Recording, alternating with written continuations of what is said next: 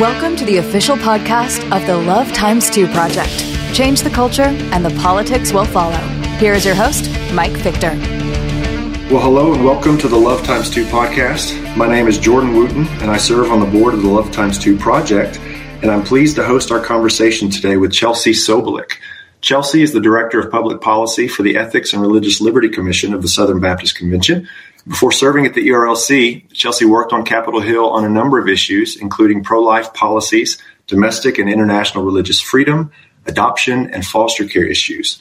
Chelsea is also an author. She wrote Longing for Motherhood, Holding On to Hope in the Midst of Childlessness, and she's been published in a number of outlets, including The Wall Street Journal, USA Today, The Gospel Coalition, and Christianity Today, among others. And she's currently in the process of writing another book, this one on the topic of women and work. And before we get out of here, I'll be sure and let her give a plug for the work that she's doing there. So with that, let me welcome Chelsea to the show. Chelsea, thanks for coming on the podcast. Welcome. Well, Jordan, thank you so much for having me. This is going to be really fun.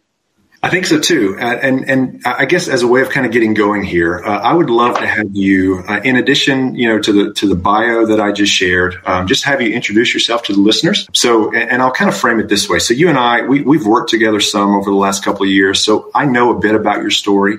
And knowing what I do, I'd love to hear you weave together these things for the listener. So talk about your experience of having been adopted, your experience following Jesus. When did you come to faith? And then how have those things kind of combined to inform the work that you're doing now? Well, that is a great question. And I will do my best to answer this as succinctly as possible. But so my parents, my story starts before I was born. But my parents were missionaries in Western Africa for a couple of years before they adopted 6 children. My father's an architect, and they physically helped build churches in West Africa. When my parents got married, they were not Christians and did not want children, and came to saving faith in their early 20s. And the Lord changed their hearts, and they desired a family. Tried, couldn't have children. They were in the process of a domestic adoption here in the U.S. And we're watching a 2020 documentary on Eastern Europe and the fall of the Iron Curtain in Eastern Europe. And this documentary was specifically focused on the Romanian orphans. And they were watching this, and the Lord pricked their hearts, and they decided to adopt internationally. And adoption, 30 plus years ago international adoption was much different than it is today. Or they were able to very quickly go through the process and head to Romania. And they adopted myself and a little boy. We're not blood related. We're actually 11 days apart, which is super fun. We were essentially raised as twins. So one of the things that I'm very grateful for, I was very little when I was adopted, so I was never placed into an orphanage. And then my parents desired to adopt more children, and Romania had actually closed its doors to foreign adoption. So I have 4 adopted siblings from Russia. And then I also have an adopted cousin from Ukraine. So everything that's going on right now in that part of the world is definitely near and dear to our family. But I grew up, thinking adoption was normal because all of my siblings were adopted, and I had close friends growing up who were also adopted, and my family was very open with our stories and with our backgrounds. And my parents raised us in a very strong Christian home. So I, from a very young age, I'm the oldest girl, and kind of very quickly adopted kind of the second parent mentality out of 6 kids. So growing up, I was always kind of the goody two shoes and knew, how my good behavior would get me what I wanted. And it wasn't until I was 18. So I considered myself a Christian for a long time, but when I was 18, and this ties into the book I wrote and kind of how my faith became real and my own. I found out that I was born with a somewhat rare medical condition that prevents me from having children. And I was a freshman at college. Most people, when they walk through some type of infertility or childlessness, do so in the context of marriage. And I was very single, and it really did turn my world upside down. There were many long days and nights of wrestling with the Lord through suffering. For the first time in my life, I really examined what it meant to follow Christ and to take up your cross and follow him, and to follow him in a broken world where, to be frank, we don't always get all the desires of our heart met on this side of eternity. But through that time, and it was a period of months and months, I came to see the gospel for what it was, and a precious reality, and that Christ's promise is to redeem all sorrow. But in the meantime, we are living in a fallen and broken world.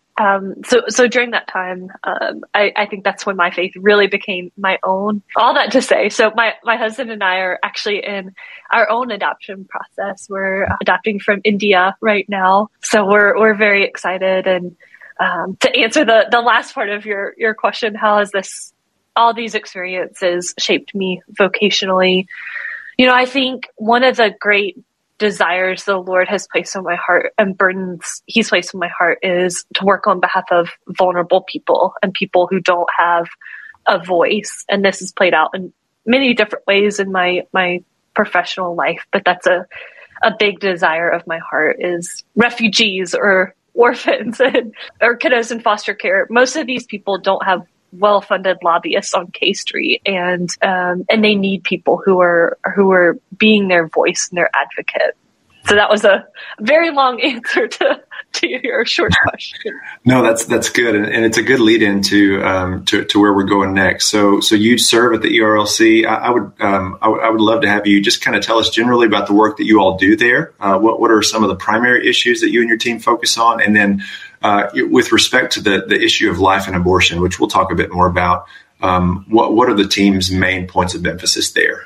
Absolutely. So I run ERLC's Washington, D.C. office. We're headquartered in Nashville, but we have a D.C. office where we are focused on public policy, and we're focused on advocating before Congress, the administration, and with the courts. So our work kind of falls into 5 main buckets: issues of human dignity, issues of marriage and family, justice issues, religious freedom issues, and international issues. So kind of slotted within each one of those buckets are a myriad of different issues we work on day to day. But those are kind of the 5 main areas of work that we focus on. And, no day looks the same, but kind of we're always advocating and always daily in communication with Capitol Hill, advancing and advocating for good policy and helping stave off harmful policy.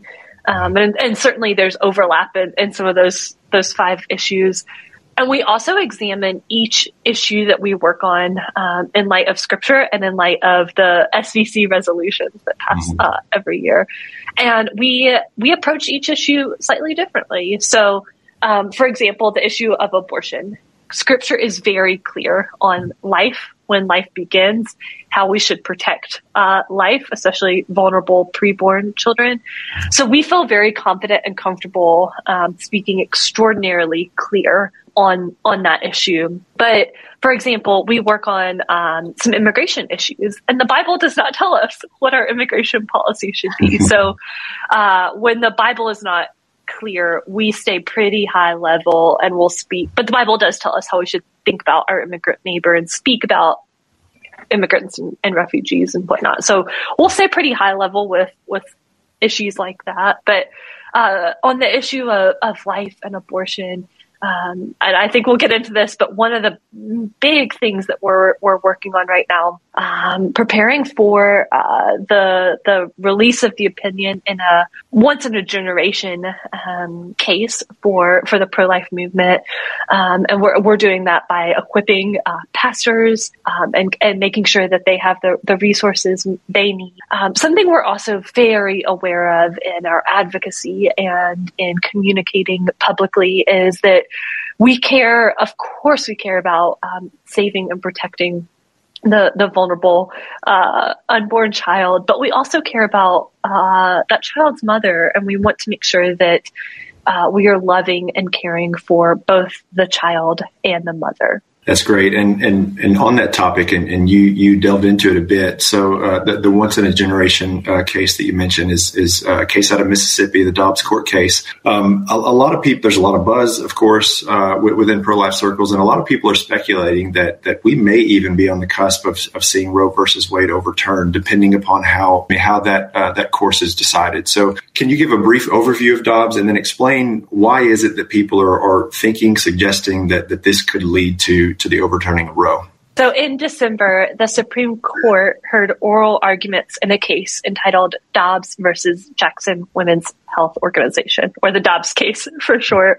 So the Dobbs case is a lawsuit challenging Mississippi's 15-week limit on elective abortions. So in 2018, Mississippi passed a law that replaces the viability standard created in Casey, Planned Parenthood versus Casey, with a limit on abortions after 15 weeks of pregnancy, with a few small exceptions. Not surprisingly, the law was challenged and ultimately made its way up to the Supreme Court.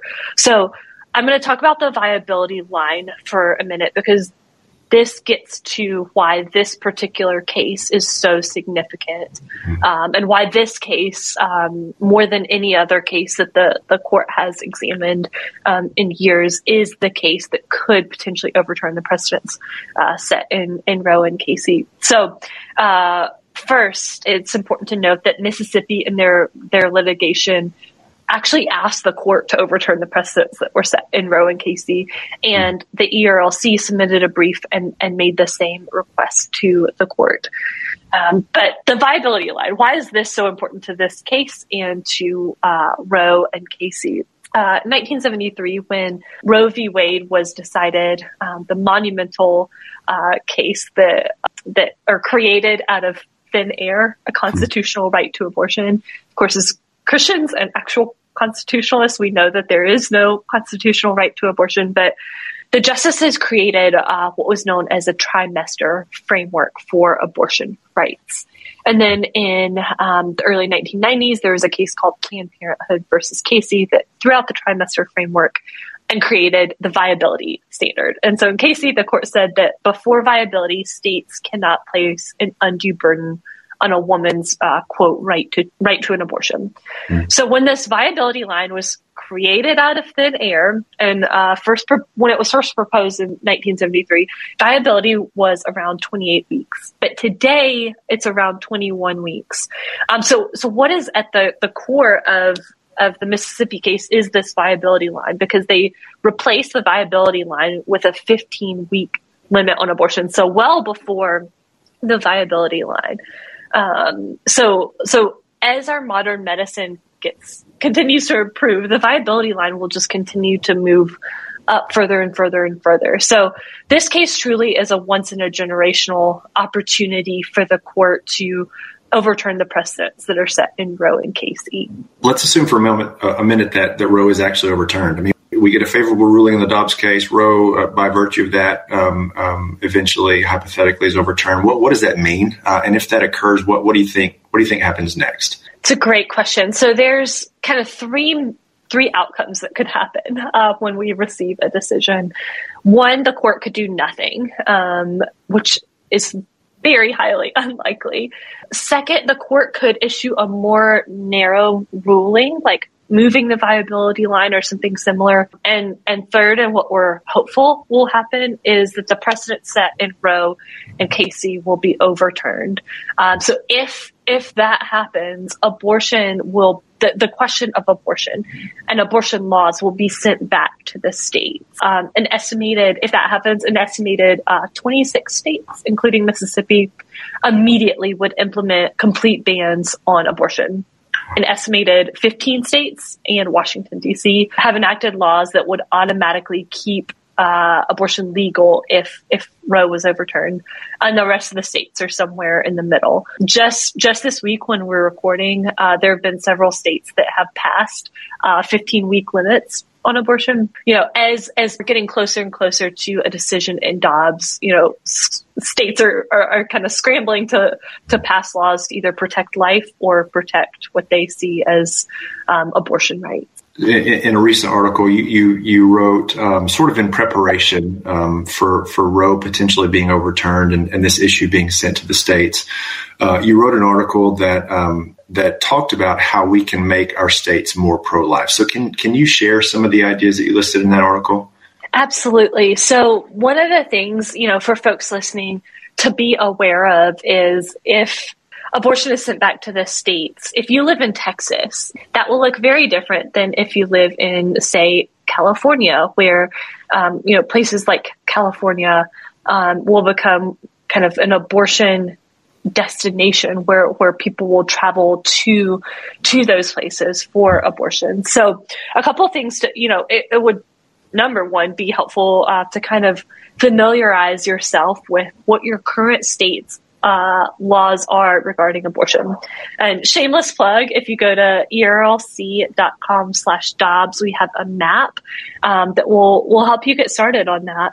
And number two, depending on where you live, what your current state's laws are, there's kind of a number of steps you could take, such as helping your state work on laws that protect vulnerable human life. If you live in states that already have pretty robust laws on the books, you could work on a state constitution that protects life in the state's constitution. And then another incredibly important piece of this conversation, it is a sad reality that if abortions are limited, which we're thankful for, it protects life, but more children will be entering into the foster care system, and they will be vulnerable in that way. So we need to be thinking now about how to protect children after they're born, and be stepping up and caring for kiddos in foster care, and be willing and ready to adopt or support foster and adoptive families. There's dozens of ways people can get involved in child welfare. There's also laws that folks can work on. Child welfare laws differ from state to state, but again, you can kind of figure out what that looks like in your state and work from there. Yeah. Of course, what happens at the Supreme Court and the state level obviously is of great consequence. But, I don't know, many pro-life people potentially may still feel kind of, far removed from the work happening there at that level. It might seem like an issue that's occurring out there as opposed to something that we can all be involved in locally. So as you've begun to talk about this already, but what sorts of things can people be doing locally? So maybe taking it from the state level, even more local. What sorts of things, everyday practices can Christians be practicing now to advance the cause of life? I love this question so much. There are so many ways. I'll start with advocacy and then move into some other ways to get involved. I think sometimes there can be a misconception that to affect good policy, you have to come to Washington, D.C. And lobby Congress. And that is absolutely not true. Of course, federal policy and legislation matter, but state and local policies and ordinances matter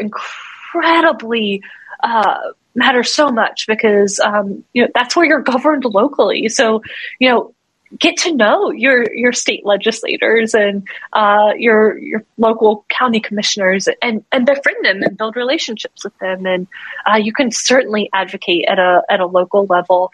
But then some other ways. I'll say this before I get into some other ways. Not everyone is called to all things in all seasons. So I would encourage listeners to kind of step back and give these some serious thought and prayer as to how the Lord is calling you in this season to get involved. Because how the Lord calls me might be very different from how the Lord calls you. And that is good and right. And we need, we're the body of Christ. We need the hands and the feet and the eyes, and we need all parts serving.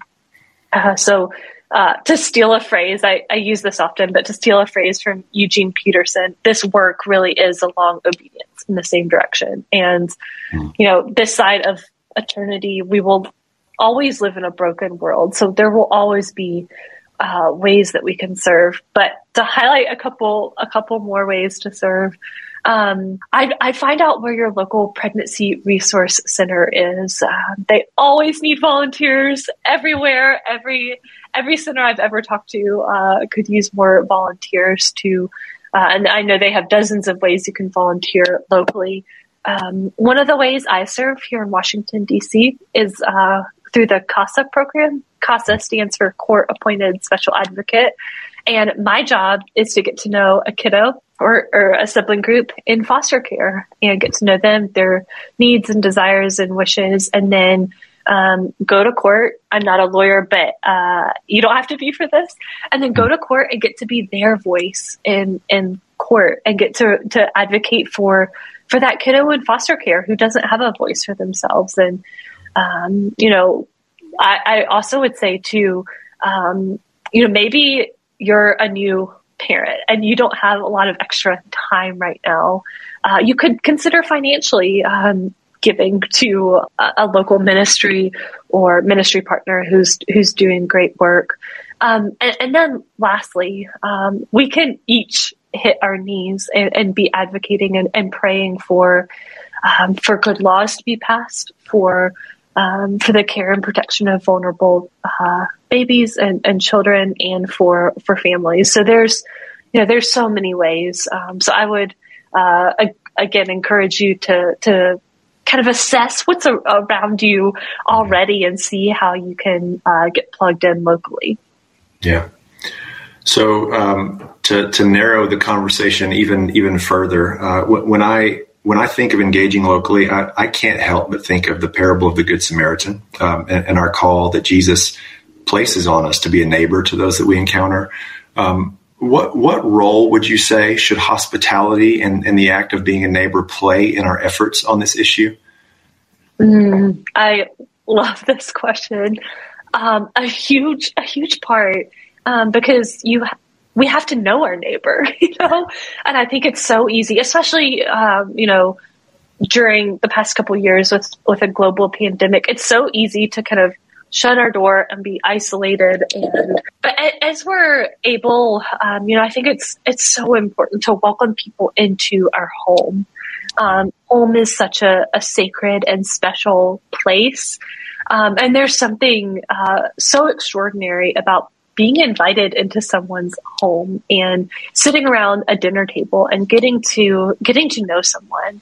And it might be someone you may have lots of disagreements with or whatnot. And that's good and healthy to break bread and have fellowship and to be willing to open up our homes and our hearts to people who may look different than us, think different than us, have made different life choices than us. But I mean, at the foot of the cross, we're all sinners, and God's grace is covers us. So, I would encourage people to get to know their neighbor.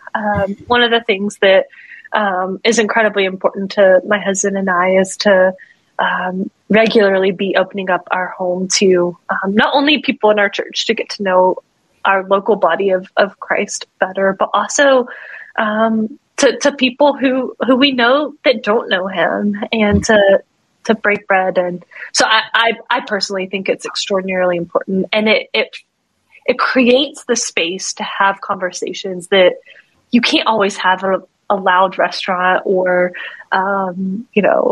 at a coffee, things like that. It really does set the stage and the tone for some more intentional, deep conversations. Yeah. And, you just hinted at this, so maybe this question is a bit redundant, but I think it's worth addressing again, just because it's important. So I think often about how divided the country is basically on this issue, how the divide seems to be growing, how the talk around the issue is hostile and growing more so. And so,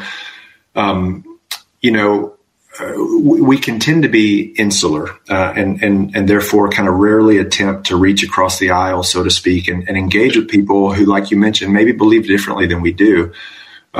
It seems to me, though, but that if we hope to gain ground, that's something that'll be necessary.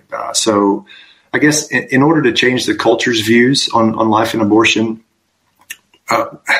maybe it's kind of a leading question, but don't we have to interact with our so-called opponents and build relationships with them, friendships even? And if so, I guess here's the question. It's not an easy one. How do we do that? How do we kind of bridge the divide that seems to be growing? Man, such a good question.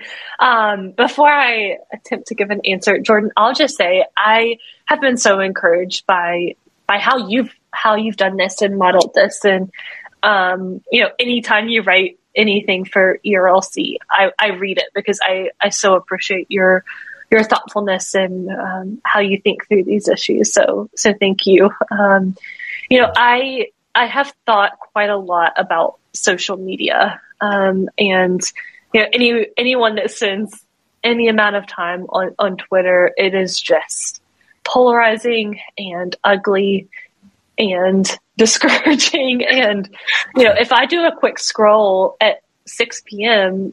as I'm headed home from the office, it sets the tone for the rest of my evening. And I think it kind of does for everyone. But, so many people say social media isn't real life. And that's true to an extent, but also the watching world is watching how we treat one another on social media. And they're watching how we speak about these issues, especially ones that are pretty controversial. And, I think there's a way to certainly speak the truth. As Christians, we are called to speak the truth about sexuality and gender and life and marriage and these issues. We are absolutely called to speak the truth. But we're also called to do it in a way that, if a vulnerable mom sees us talking about this issue, I want to be the one who speaks about these issues, whether it's on my Twitter account or, out in public. I want to be the one who's speaking about these issues in a way that makes her feel cared about and not ostracized. And I think we can do this in a way publicly that we can speak truth in love without compromising truth, but also do it in a way that makes the watching world see Christ in us and see that we're loving people and calling people to the good news of the gospel, a local level in the body of Christ. I think this is why serving your local community is so important, because it puts you in situations to interact with people, again, who are so different than you in so many ways. But, whether it's, local ministry partners at your local church or a local volunteer program, or even, volunteering to be a counselor at a pregnancy resource center, you're interacting with people who don't look, think, behave like you. And that's a good thing. And that sets us up to be able to engage in relationship with people who are different than us, and hopefully do so in a way that points and calls people to Christ. That's good. I think that's a good word to end on. And so as we kind of land things here, let me just ask a couple of closing questions. So one, how can listeners be praying for you and your team there at the ERLC? Well, that's a great question. I would ask for prayer.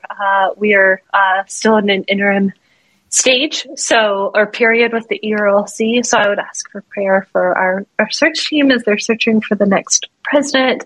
But then there is so much good work for the ERLC to be doing. I think we're doing it and speaking to places where we need to be speaking. I would ask for prayer as we're engaging in the public square on these issues, that hearts and minds would be changed on these issues, then more people would come into saving faith through the work that we do here. And then if listeners want to stay up to date on the work that you guys are doing, you mentioned the ERLC.com/Dobbs site. Are there other ways, other areas, or other places where they can kind of follow along?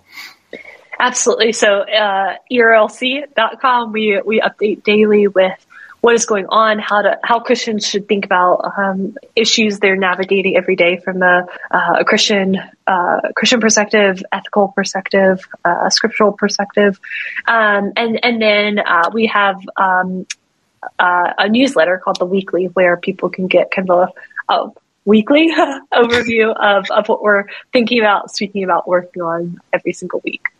Okay. Excellent. And then one final thing, Chelsea, can you give a plug for the book that you're working on? Yes.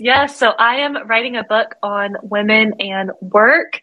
The title will probably change, so I won't say it, but I'm really excited. There's incredible resources on a Christian view of vocation and work and calling and all those topics, but there's actually not that much discussing Christian women and work. So I'm writing the book I wish existed.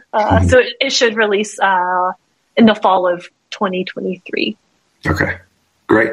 Well, we will be on the lookout for that. Chelsea, it's been a great conversation. Thank you so much again for your time today. Thank you guys at the ERLC for the work that you're doing. It's been a pleasure speaking with you. So thanks. Thanks, Jordan. And thank you to our listeners for tuning in. We'll see you next time. Thanks for listening to the official podcast of the Love Times 2 Project. Be sure to subscribe to the podcast so you never miss an episode. And never forget, change the culture and the politics will follow.